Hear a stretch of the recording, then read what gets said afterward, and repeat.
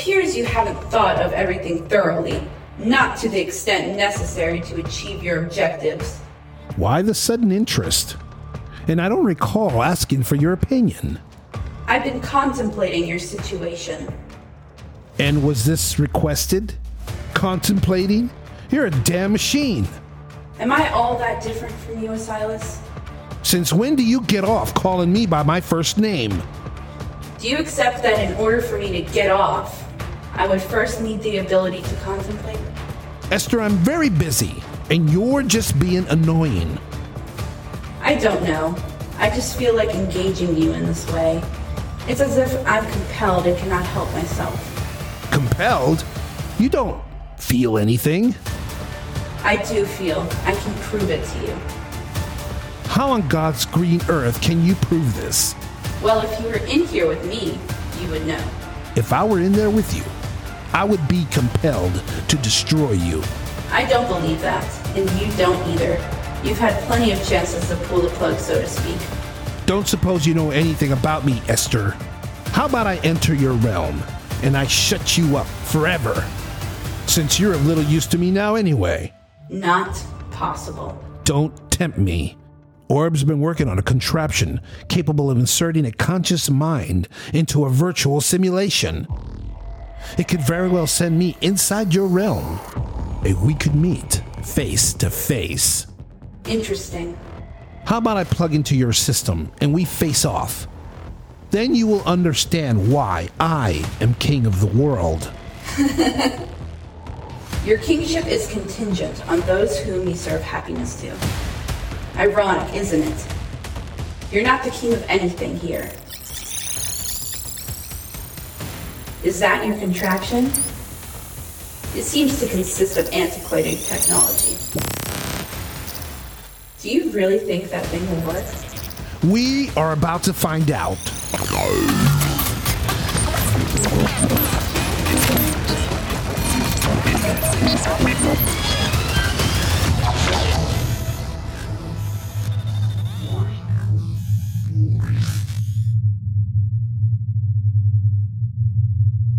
Incredible. You're really inside my realm. Indeed I am. Now let's see if you can truly feel as you claim.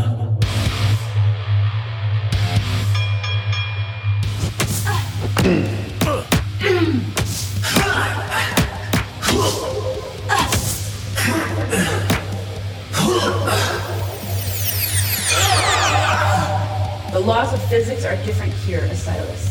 Death knows no bounds, Esther.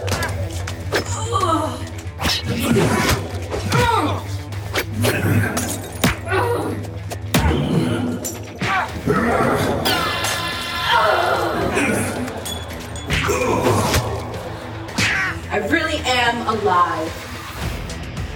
I am powerful. Bow before me, for I am your new god. A god cannot be destroyed.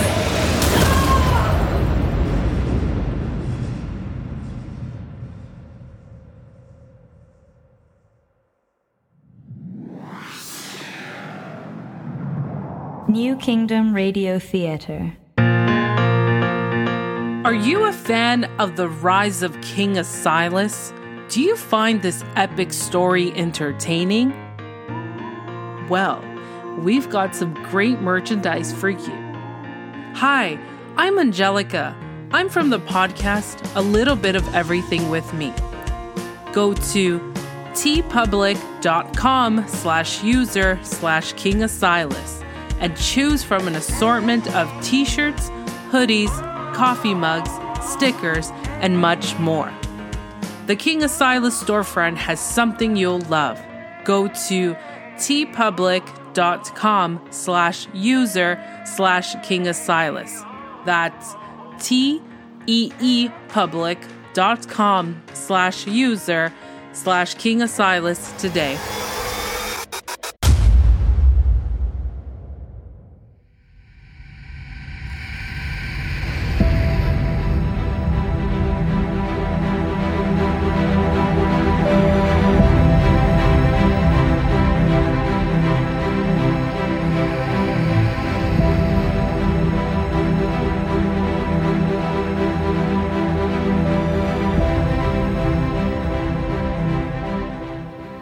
King Asilas had done something no other human being in the history of mankind had ever done.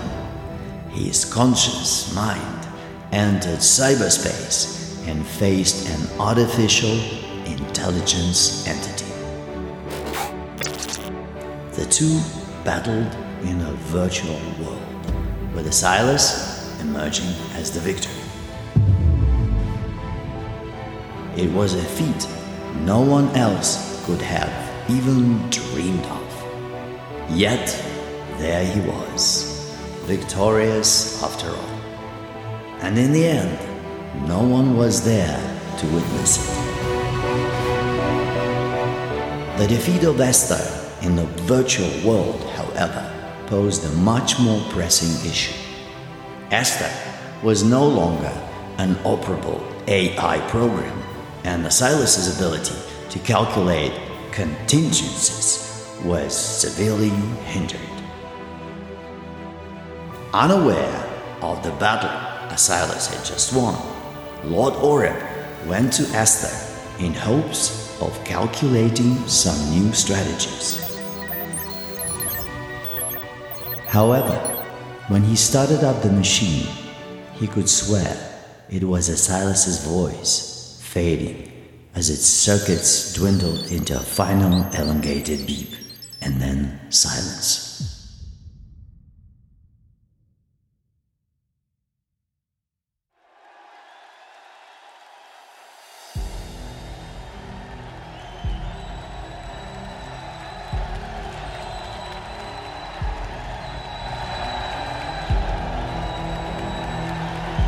Americans and demons.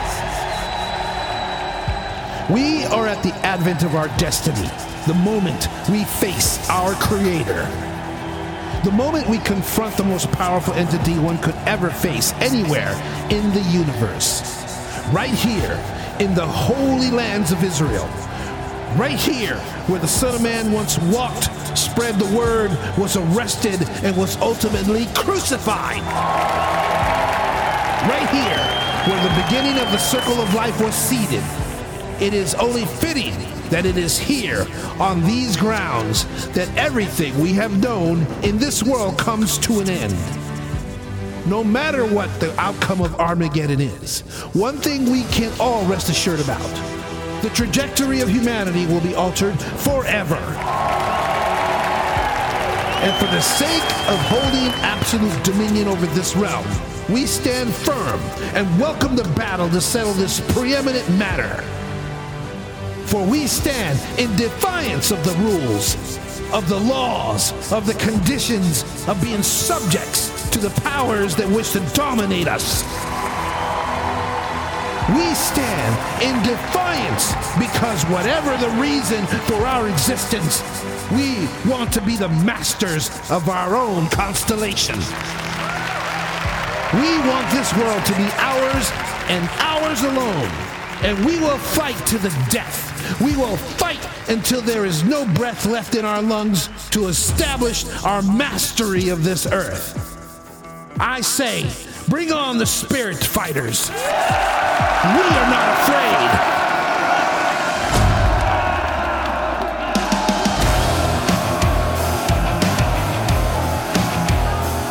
And will not surrender. We will fight with every fiber of our lives. Are you ready to victory?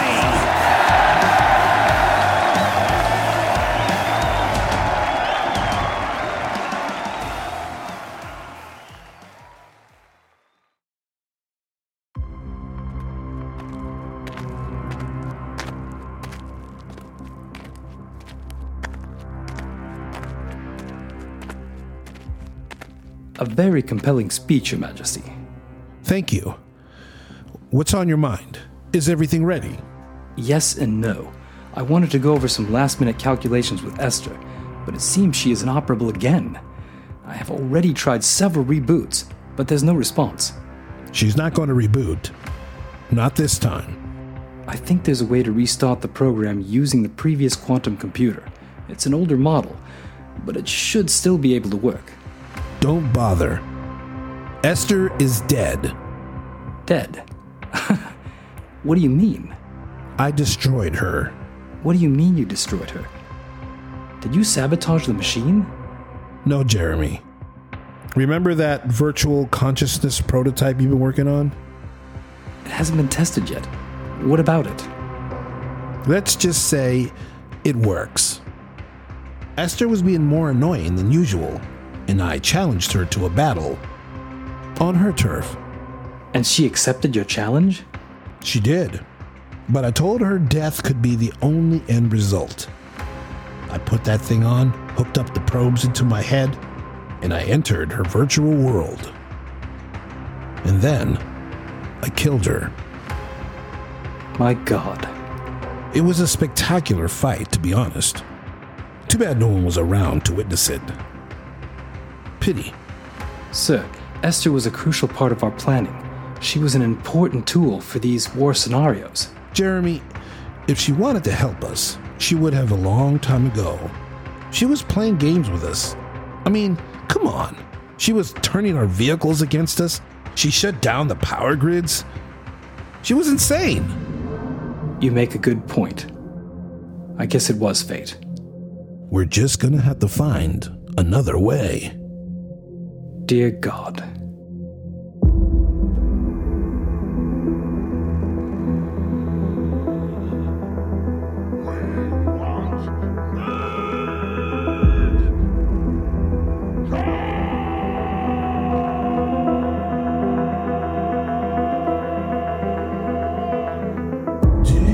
Serve your master well.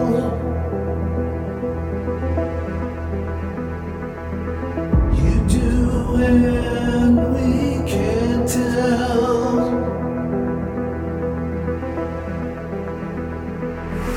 There's darkness on your face, waiting the human race, pulling us down.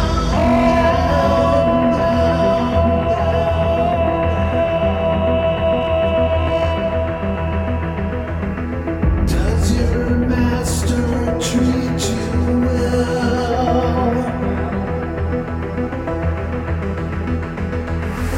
Not by the looks of his hell.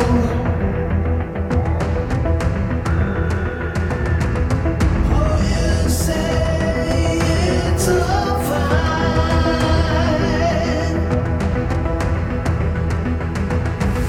Has you dined with the swine? Like worms in the ground, writhing around, down in the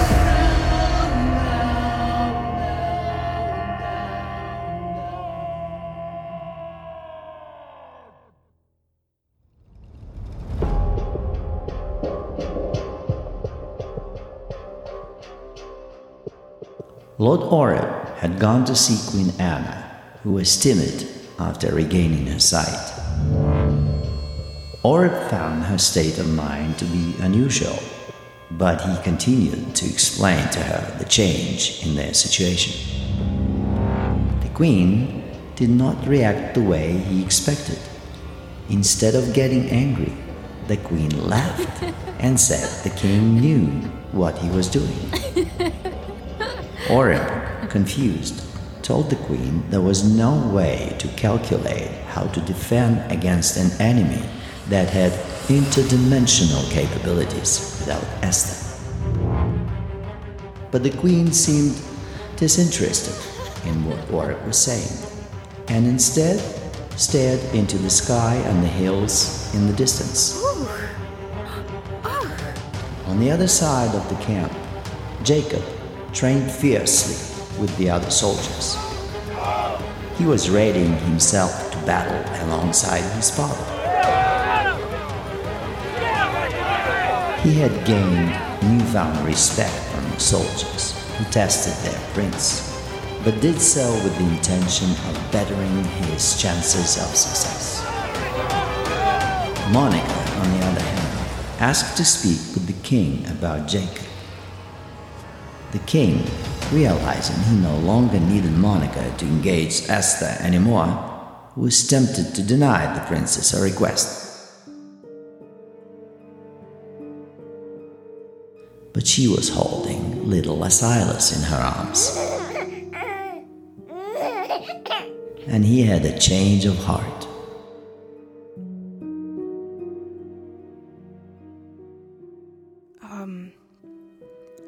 Your Majesty, we need to have a real talk. I feel it would be better to use Jacob with the reserve troops. With all due respect, you have no clue what you are talking about, Princess. With all due respect, Your Majesty, you hardly know a thing about me. Now, please, just hear me out. You don't know how wars are fought. Oh, that's right.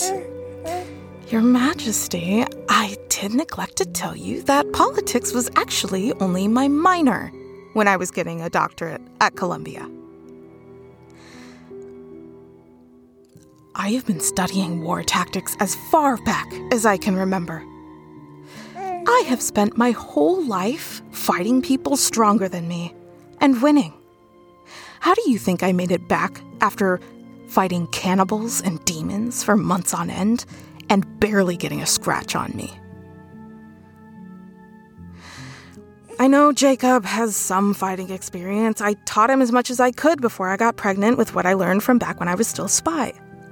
And that was before you ever took the idea of training him seriously. Jacob should be training with the Spartans. If he can kill a Drax on his own, as well as the rest of your puny human soldiers, we might actually have a real chance. Tell me, how many wars have you personally been a part of? None, sir. What experience do you have in planning tactical assaults and war? I've led reasonably sized covert teams, but on this scale, only in the theoretical sense. Right. So why would I consider the advice of an unproven, inexperienced war strategist who has only played the game of Risk? Because this advice comes from a woman that knows your son's strengths and weaknesses better than you do, sir. I raised Jacob from a baby, like the one in your arms. I taught him nearly everything he knows and have guided him in every step he has taken since he was crawling on the floor. I think I know my son well enough. I bore him a son? I know your son in the most intimate of circumstances, and you can never claim to know him in these ways. You have an unwavering spirit, Monica. I can see why my son loves you as much as he does. I am most impressed with your desire to serve Jacob, to help preserve his life. Because, let's be honest, you don't really think he has what it takes to survive in the front line, leading the charge in the battle. But like it or not, he was indeed born for this, and he will fulfill his destiny no matter what you say, how you feel, or what you deem best for him. Those are just words. And wars are won with guts, fury, and an animal rage, thirsting for blood and glory. Words are for the ideal, the fantasy utopia people like you want to believe can exist. But it doesn't exist, not among humans, and not without a far greater power than I could ever possess. I don't even know how to process that. Let me ask you something, Monica. Do you believe it is possible to have a utopian society without an absolute authority ruling over it? No, not really. Certainly not in my lifetime. But for the sake of conversation, what do you think would make that possible? Looking at ancient history and sociological studies, it would almost seem like the people who lived in small separate tribes may have had the purest experiences of happiness. Sure, they faced more danger, but they never had the pathetic, superficial worries that, quote, civilized countries manufactured. Besides that, humans can't agree on anything. A utopia could only exist if there were never any humans that loved to hurt other people and watch the world burn. That's right. People have always had the option, and yet time and time again, they spat in the face of peace. Don't you see that we're out here in a hostile climate, battling entities from another world? Entities with powers you and I cannot even fathom? And we're at war with them because humankind has failed to unite, like it always has, for its own survival? Because if you did, you wouldn't be here trying to convince me to move my son to the back of the line like a coward. You would want him to draw his gun, draw his sword, and face the destiny that awaits us all. You would want him to shed his blood for our redemption, instead of pleading with me to take the coward's way out. I was never asking for that, my king. Although it would be nice for a son to grow up with a father. All I'm saying is, either train your men right, or don't train them at all. I appreciate your input, but it is unwanted. Only one of us is going to fight in this war, Princess. Don't be so sure, Your Majesty.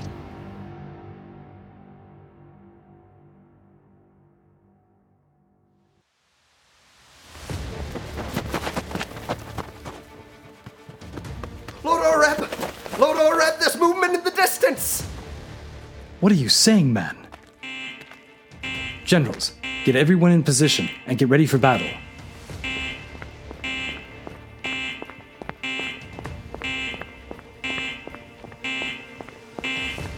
Your Majesty, it's happening. What is happening? The Angel Army, sir. They're on the move. They're headed this way. Are they flying in formation? Negative. They are marching, sir. What are your orders? Sound the bugles, Jeremy. It's time. Everything we've been building ourselves up for is finally about to manifest. The war is coming to us.